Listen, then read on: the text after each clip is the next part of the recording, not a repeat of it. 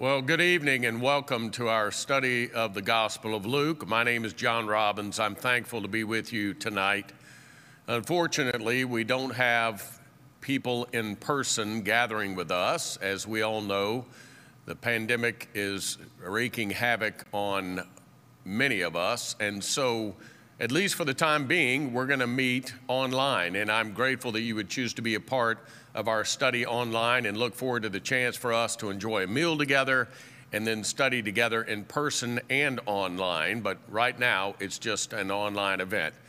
We're studying the Gospel of Luke. Luke is my favorite book in the New Testament. I enjoy very much the Christ I discover in the Gospel of Luke. In so many ways, he represents for me truly what God is like, and I think you'll discover the same for you. I hope that you take your Bible out, you have a notepad on which to write notes, and we will start with the Gospel of Luke, as we do with every study, by first giving some background information that I hope will be helpful to you as we go about this study. Now, this study is going to take a while. I can assure you that we are not going to finish by May. We will probably continue into the summer. If we don't continue into the summer, we will take a break. And when we resume, we'll pick up right where we left off. But I am thankful that you would choose to be a part of this. I think you're going to find the Gospel of Luke, if you don't know anything about it or very little about it, to be very enriching. And if you know a great deal about it, you're going to find that it is reinvigorating for you as well, as it always is for me. So let's give a little background information, and then we'll go from there. Luke is one of what we call four Gospels. Gospels means good news. The Gospels are Matthew, Mark, Luke, and John. The good news is, of course, specifically about Jesus Christ. The four Gospels' main character is Jesus himself. There are three of the Gospels that are referred to as synoptic Gospels, and then there is the Gospel of John, which is a standalone gospel. Synoptic means viewed together. So when we take Matthew, Mark, and Luke, we discover that there are lots of similarities between those respective Gospels. John is very different from Matthew, Mark, and Luke, and as a result, it is a standalone gospel. But we're going to find out that in many ways, Luke used probably the Gospel of Mark as a resource in putting together his gospel, and we'll talk more about that in just a little bit. Of the four Gospels, it is generally accepted that Mark is the first of the four to be written, and was used as a resource by both Matthew and Luke. John was the last, undoubtedly, of the four Gospels to be written toward the end of the first century. We assume that Mark was written sometime between the 50s and early 70s of the first century. Then Matthew and Luke written about the same time, somewhere between the 70s and 80s of the first century.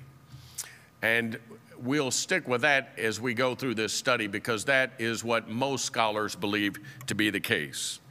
Now, I want to look at some of the themes that we see in all four Gospels before we get into specifically the Gospel of Luke, so we have a general idea of this person we know to be Jesus Christ and what each of the four Gospel writers was trying to do with his respective Gospel. Now, remember, it is one Jesus from four different writers, and so each one will highlight certain things that they think are more important maybe than the other gospel writers, and keeping in mind, of course, that they have four respective and different audiences in which to provide their information about the good news that is Jesus Christ himself. So we're going to start with Mark, and we'll talk briefly about that because that is the first of the four Gospels to be written. Mark is the most dramatic, if you will, of the four Gospels. It deals with the suffering Son of God image of Jesus Christ, the one who takes on the sin of the world, the one who was abandoned by his disciples, the one who handpicks his disciples, but they never seem to really understand while he is among them who he really is. he emphasizes in a variety of ways, if you will, to take up the cross and follow him. And so we see that it is a very dramatic gospel. It is the shortest of the four gospels, and there is this sense of urgency in the Gospel of Mark on the part of Jesus himself. The word immediately, or the term right away, is used quite often in the Gospel of Mark. It is as if Jesus is trying to squeeze in as much as he possibly can in a 3-year period. And so he doesn't have time to do much else other than go from one place to the next and immediately move on from there. The second of the four Gospels, Matthew, is the most structured of the four Gospels. And Matthew's audience was specifically Jewish in nature. And so what Matthew focuses on of the four Gospels more than the other three is that Jesus is the Messiah, and he is evidence of Old Testament prophecy. In the Gospel of Matthew, over and over again, there are references to Old Testament scriptures, tying it in specifically to who Jesus is, so that we can see what those Old Testament writers were talking about is lived out in the one we know to be Jesus. He is referred to, as some would call him, the new Moses, the one who has the law, the new covenant, the new message to offer to the world. Then we have the Gospel of John, which is the most theological of the four Gospels. Gospel of John emphasizes that Jesus is God in flesh. One sees God in Jesus Christ. God is revealed in and through Jesus Christ. We are one with him. He is, in the Gospel of John, the Word, and he is the Word made flesh. He is God among us. It is a standalone gospel because there are different I am sayings that are unique to the Gospel of John. I am the way, the truth, and the life. I am the bread of life. I am the gate. I am the good shepherd, etc. Also in the Gospel of John, we discover that there are no parables at all of Jesus. John is unique in that there are many metaphors to describe who Jesus is that the synoptic gospel writers, that is Matthew, Mark, and Luke, do not use. So it is the most theological of the four Gospels. The most thematic of the four Gospels is the one that we are going to study, the Gospel of Luke. In the Gospel of Luke, Jesus is Savior to all people, not just to the Jews, but to all people, the Gentiles. Gentiles for Jews was a generic term for anybody who was non-Jew. In the Gospel of Luke, Jesus is very much concerned about the outcasts and women and Gentiles being a part of the kingdom of God specifically. So let's talk briefly about the Gospel of Luke specifically. Luke himself, the writer of the Gospel, was a Gentile convert to the faith. He was not like a lot of the early Christians who were Jews who believed that one of their own, Jesus, was the Messiah. Luke was a Gentile, a non-Jew, uncircumcised, who is converted to the Christian faith as a follower of Jesus Christ.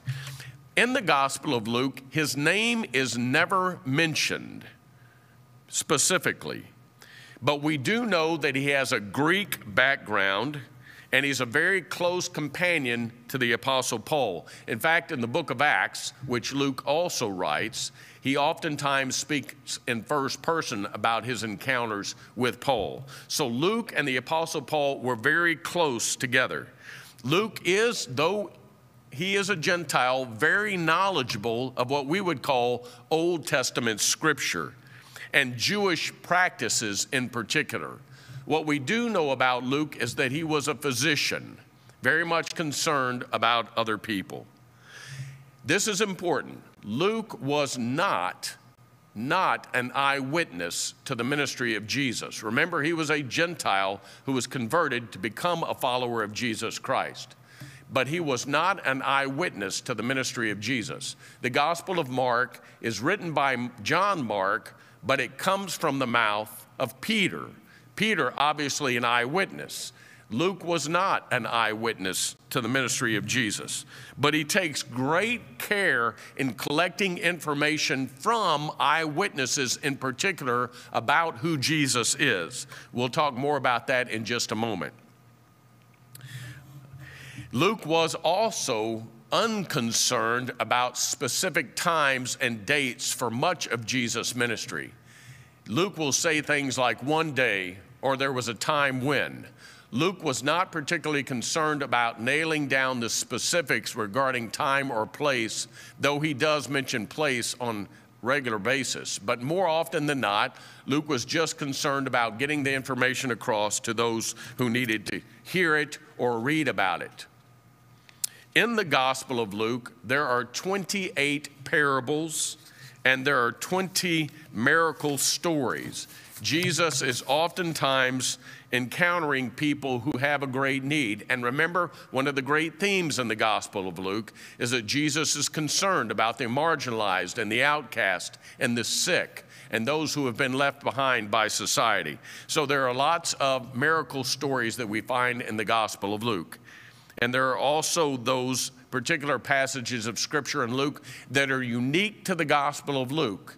Though it is one of the three synoptic Gospels, along with Matthew and Mark, there are those parables, those encounters that Jesus has that are unique to Luke that we do not find in Matthew, Mark, or John. For example, the parable of the Good Samaritan is only found in the 10th chapter of the Gospel of Luke.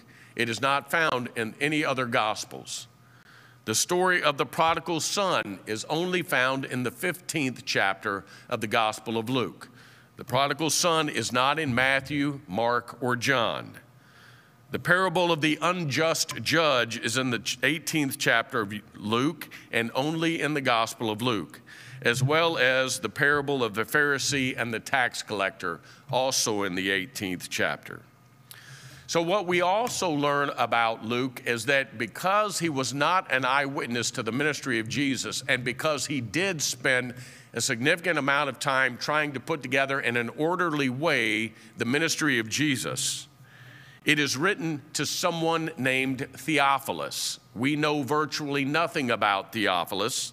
The name itself means friend of God, so some people may call into question whether or not it was written to one specific person or a generic reference to someone who is a friend of God, or was his name literally Theophilus. We are not sure about that, but he might have been a Roman official who wanted to know more about Jesus. We simply don't know enough about Theophilus to be able to make that determination.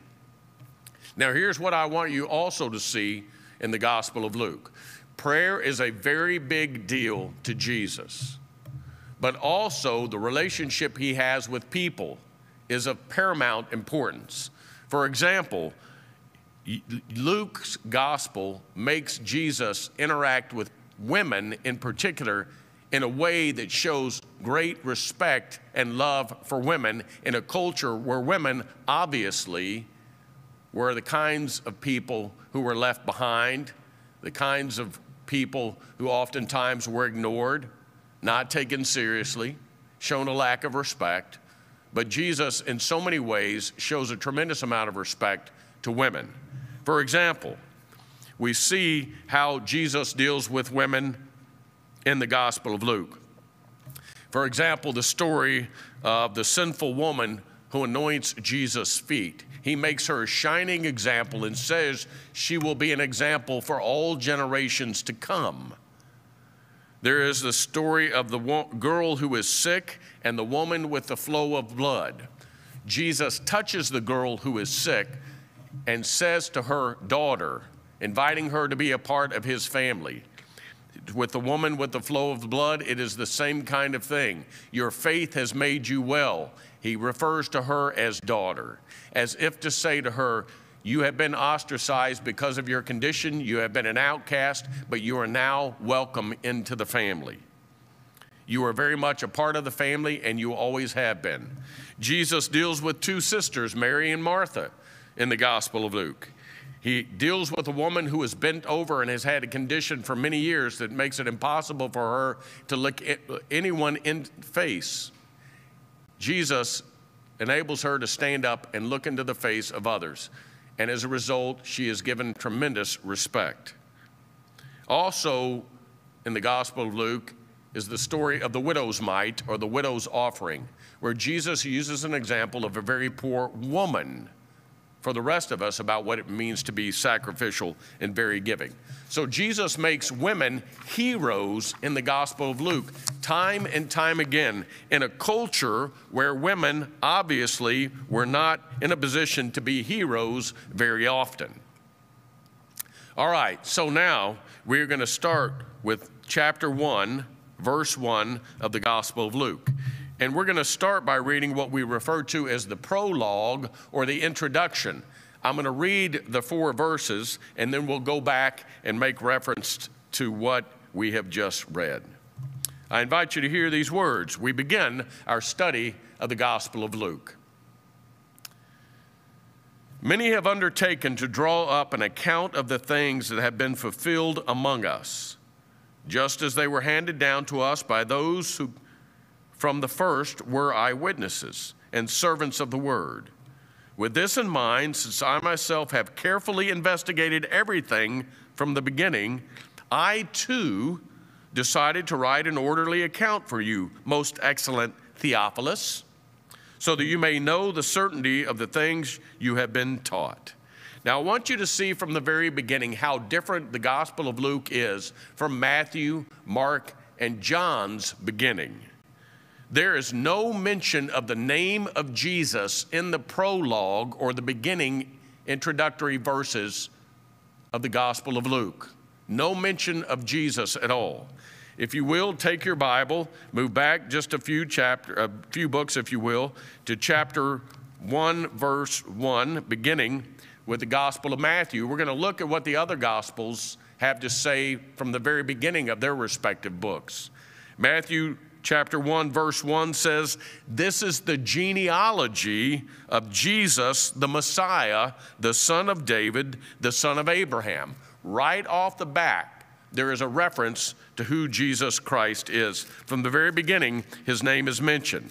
If you go over to the Gospel of Mark, it says, chapter 1, verse 1, the beginning of the good news about Jesus, the Messiah, the Son of God. So right off the bat, we know who Jesus is. He's the Messiah. He's the Son of God. We see that in Mark's gospel. Even in John's gospel, as unique and different as it is, notice how it starts. In the beginning was the Word being a reference, a metaphor for Jesus. In the beginning was the Word, and the Word was with God, and the Word was God. He was with God in the beginning. Through him all things were made. Without him nothing was made that has been made. So what I want you to see is that in Matthew, Mark, and John, there is an immediate reference to who these respective books, Gospels, are drawing attention to. In Luke's, it is different. He says that there are many who have undertaken to draw up an account of the things that have been fulfilled among us, just as they were handed down to us. Remember, he's not an eyewitness. He is talking about information that has been given to him that others have been privy to. From the first were eyewitnesses and servants of the word. Now notice verse 3. With this in mind, I myself have carefully investigated everything from the beginning. I too decided to write an orderly account. Remember what I said. The Gospel of Mark was the first of the 4 Gospels to be written. Luke says, I too decided to write an orderly account, which means, of course, he knows that there are other accounts of the good news of Jesus Christ. In particular, the good news that we find in the Gospel of Mark. And so, even though there is not a reference to Jesus, an orderly account makes reference to Jesus in a roundabout way, with the assumption that when he is writing to Theophilus, Theophilus knows who Luke is referring to in Jesus Christ himself. All right, so we see at the very beginning of the Gospel of Luke, what Luke says is that I'm going to write an orderly account about, we know, this one who has done such good, being a reference to Jesus Christ, of course. He's writing an orderly account, a structured account of the ministry of Jesus for Theophilus, but also for others to know who Jesus Christ is, because Luke himself is a convert to the Christian faith. All right. Chapter 1, verse 5. In the time of Herod, king of Judea, there was a priest named Zechariah, who belonged to the priestly division of Abijah. His wife Elizabeth was also a descendant of Aaron. Now I want you to see that there's 1, 2, 3, 4, 5 names listed there right off the bat. What we see in the Gospel of Luke is that Luke wants you to know who some of the main characters are right off the bat that lead to the eventual birth and ministry of Jesus Christ himself. He tells us who the characters are. He gives us information about them. Though he writes to Theophilus under the assumption that Theophilus knows who the main character is, he tells Theophilus and us who these people are. For example, Herod is king of Judea. There is a priest named Zechariah who belongs to the priestly division of Abijah. His wife Elizabeth was also a descendant of Aaron. So we know a lot about these characters right off the bat. Elizabeth comes from a priestly family, and she married a priest. And Zechariah comes from a particular priestly order, the priestly order of Abijah. So we know something about these characters right off the bat, and we're going to find out even more about these specific characters.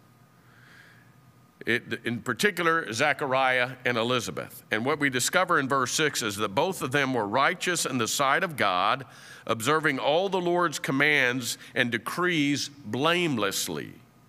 But they were childless, because Elizabeth was not able to conceive, and they were both very old. Now, notice what we see here is you have two main characters in this very beginning of the Gospel of Luke. Though there is no direct reference to Jesus, because we will discover he has not yet been born, we discover that the two main characters at this point are Zechariah and Elizabeth, a husband and wife who are very old, who are very faithful and very righteous, but have lived their entire adult life stigmatized because they are childless. Remember, particularly in that day and time for women, being childless was to be stigmatized severely. The function of a woman was to service her man and to have children. She couldn't do the major thing she was supposed to do, and that is to provide an heir for her husband, because she could not get pregnant. We don't know why. Was it Zechariah's condition that made it impossible? Was it Elizabeth's condition? Was it because of both of them? We don't know, obviously, but we do know is that they are righteous, and despite their righteousness and their faithfulness, they are unable to have a child. Elizabeth is barren. Now, notice that what Luke does is make it clear who she is because of her condition. Now, that seems rather insensitive. Why would one do that right off the bat? But it is part of the drama. It is part of the buildup. It is a significant part of the story. We need to know that Elizabeth is without child, and she is very old.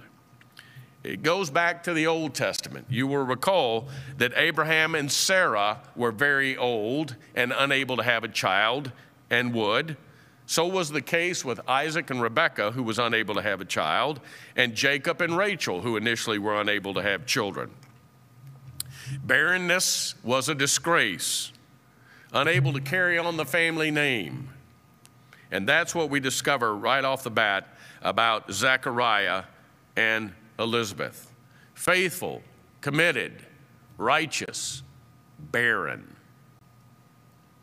Once, verse 8, when Zechariah's division was on duty and he was serving as priest before God, he was chosen by Lot, according to the custom of the priesthood, to go into the temple of the Lord and burn incense.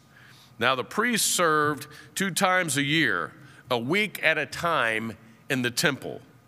and he has taken the responsibility to burn incense. That was an expression of prayers being offered up to God, an expression of faith. And he was to do it in the temple. That is, we see Zechariah with that responsibility, to offer incense. But he was also supposed to clean the altar of all the ash and come out with a particular blessing that he was to share, going into the presence of God, offering incense on behalf of the people, cleaning everything up because that was the altar of God, and coming out with a blessing that had been given to him by God. That was his function, his responsibility. So in verse 10, and when the time for the burning of the incense came, all the assembled worshipers were praying outside. So people have gathered around. They know that Zechariah is to go into the temple. They know that there is a blessing that is going to come their way as a result of that. In verse 11, then an angel of the Lord appeared to him standing in the right side of the altar of incense. Now he is in there, which means, of course, he is inside. Everybody else is on the outside. And while Zechariah is in there, an angel of the Lord appears to him. When Zechariah saw him, he was startled and gripped with fear. Notice he is terrified. He wasn't expecting that. He is of the priestly order of Abijah. He is himself a priest, but he is shocked by the appearance of an angel. But the angel said to him, do not be afraid. That is not the last time we will hear that phrase in the Gospel of Luke. Zechariah, your prayer has been heard. Now listen to this. An angel in Scripture is simply a messenger of God, one who conveys a message to the people on behalf of God. So notice what's happened here. Zechariah, your prayer has been heard. Your wife Elizabeth will bear you a son, and you will call him John. So notice what the angel does. First of all, he says to Zechariah, who is in terror, you need to know that you are going to have a son. God has heard your prayers, and God has answered your prayers. And then there is a specific name given. You are to name this one who is to be born to your barren wife, even in her old age. He is to be named John. John means God has been gracious, or Yahweh, God, has shown favor. So we see here specific acts on the part of an angel to the priest Zechariah. He has been faithful, he has been righteous, he has been unable to father a child, and now not only is he going to have a child, but he is going to have a son to carry on the family name. His prayers have been answered, and his wife Elizabeth, even in her old age, well beyond childbearing years, is going to produce for him a son. Now notice this. He will be a joy and delight to you, and many will rejoice because of his birth, for he will be great in the sight of the Lord. Just to give away a little bit of the information, if you do not know, this son to be born to Zechariah and Elizabeth is John the Baptist, John the Baptizer. At this point, he is obviously yet to be born into the world. Now notice this. Because of who he is and what he represents, he is never to take wine or other fermented drink, and he will be filled with the Holy Spirit even before he is born. John is born into the world filled with the Holy Spirit with a specific task that we'll learn more about as we go through the Gospel of Luke. He will bring back many of the people of Israel to the Lord their God. That means, of course, a lot have fallen away. And John is going to be one to be able to draw those people back to God. He will go on before the Lord in the spirit and power of Elijah to turn the hearts of the parents of their children and the disobedient to the wisdom of the righteous, to make ready a people prepared for the Lord. Two references there to the Lord, not specifically Jesus yet, but notice what this angel tells Zechariah will happen. Your son is going to prepare people for the coming of the Lord. We know the coming of the Lord is a reference, of course, to Jesus. But at this point, Zechariah has given specific instruction about what to name him, what he can and can't eat or drink, and who he is, one filled with the Holy Spirit, who's going to be born in the world for a specific task of preparing people for the coming of the Lord. That is a whole lot of information that we discover about this child to be born that the angel gives to Zechariah. Zechariah, verse 18, asked the angel, "How can I be sure of this? I am an old man, and my wife is well along in years." The angel said to him, "I am Gabriel. I stand in the presence of God and have been sent to speak to you and to tell you this good news. And now you will be silent and not able to speak until the day this happens, because you did not believe my words, which will come true at that appointed time." So what we see is that Zechariah did not really receive this as good news, or at least to the degree that he should have.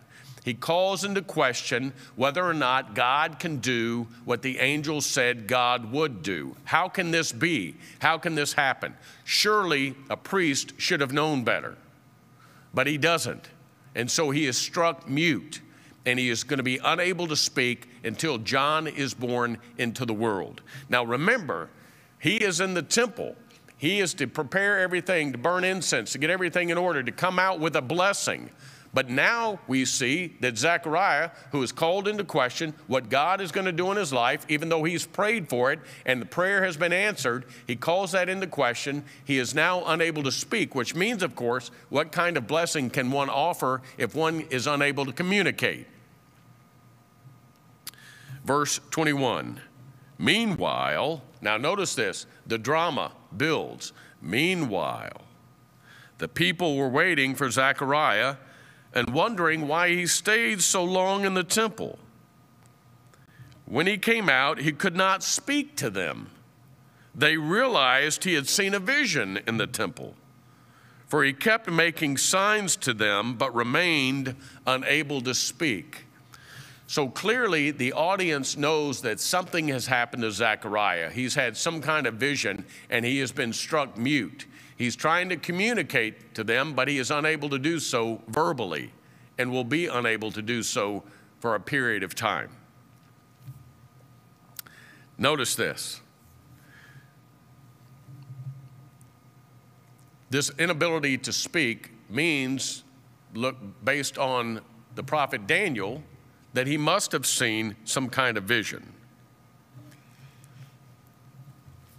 All right, verse 23. When the time of service was completed, he returned home. That is, his priestly duty is complete. After this, his wife Elizabeth became pregnant, and for 5 months remained in seclusion, which was appropriate in that custom. In that day and time, it was customary for that to be the case. "The Lord has done this for me," she said. Notice Elizabeth gets it. She is so appreciative and so grateful and understands that God has done this for her, in contrast to her own husband, Zechariah. So for 5 months, she is in seclusion. Would have been highly unusual, completely out of the ordinary to see a woman of her age pregnant anyway. "The Lord has done this for me," she said. "In these days he has shown his favor and taken away my disgrace among the people." Now remember, her disgrace is, of course, that she is unable to have a child. Now what I want you to see is that the scene is now going to shift. It's going to change from an elderly woman becoming pregnant, which seems to be impossible, to a young girl who has never been intimate with a man becoming pregnant, which seems to be impossible. Now remember, Elizabeth has a child in her womb that is already, even in her womb, filled with the Holy Spirit. And we're going to see a new character who's now a part of the story named Mary, who is impregnated by the Holy Spirit. So it shifts from an older woman unable to have a child to a young woman who should be unable to have a child. Two different people with very different experiences in life, both finding themselves pregnant in these extraordinary ways, all because of God. All right, so let's move on. We shift gears, which is what Luke does a lot. There's a sudden shift. We have learned a lot about Zechariah. We've learned a lot about Elizabeth. They have been the primary figures up to this point in the Gospel of Luke. And then a sudden and dramatic change. In the 6th month of Elizabeth's pregnancy, verse 26, God sent the angel Gabriel to Nazareth. Here is Gabriel again, that messenger of God, but now he's going to Nazareth, a town in Galilee, to a virgin pledged to be married to a man named Joseph, a descendant of David. Now remember, it's important for us to look at this story in its entirety, and then we'll make reference to what this story is about, at least this portion of it. The virgin's name was Mary. The angel went to her and said, "Greetings, you are highly favored. The Lord is with you." Mary was greatly troubled at these words and wondered what kind of greeting this might be. But the angel of the Lord said to her, "Do not be afraid, Mary. You have found favor with God. You will conceive and give birth to a son, and you are to call him Jesus. He will be great and will be called the Son of the Most High. The Lord God will give him the throne of his father David, and he will reign over Jacob's descendants forever. His kingdom will never end." All right, so let's go back and see what's happened and talk about it in great detail. Here is a young virgin, someone who has never been intimate with a man. The Hebrew word, which is translated over into the Greek, simply means one who has never been intimate with a man, sexually intimate, and also one who is very young. So what we discover about Mary, this primary figure in this portion, is that initially we discover she is a virgin by the name of Mary. That means she is young and completely inexperienced in sexual intimacy with a man. And she asks, how can this be? She is greatly troubled.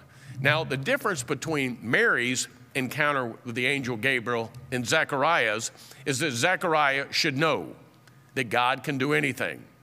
Mary recognizes that there are certain steps that need to be taken first before one is with child.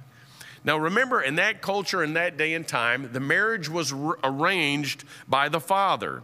The engagement would last approximately 1 year, and the wedding celebration would be a week in length before the marriage would take place.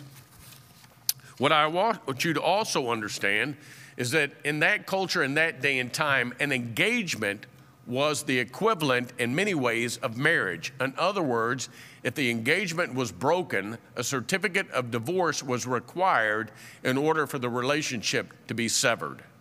That was very much a part of that culture in that day and time. So here is Mary, who is engaged. She is not yet married, so she has not yet been intimate with the one to whom she is engaged. The angel gives her the most extraordinary of news she could have never anticipated or expected, and that is that she is going to be with child. She is going to be with child by the Holy Spirit. But what we also discover is that she is hand-selected by God.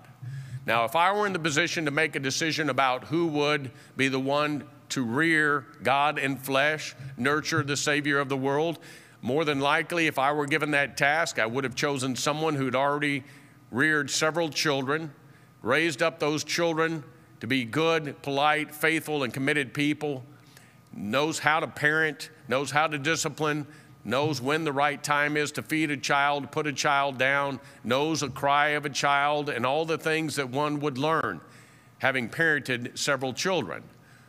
Mary, we discover, is young. She has little experience in life, no experience whatsoever in rearing a child, no experience with a man.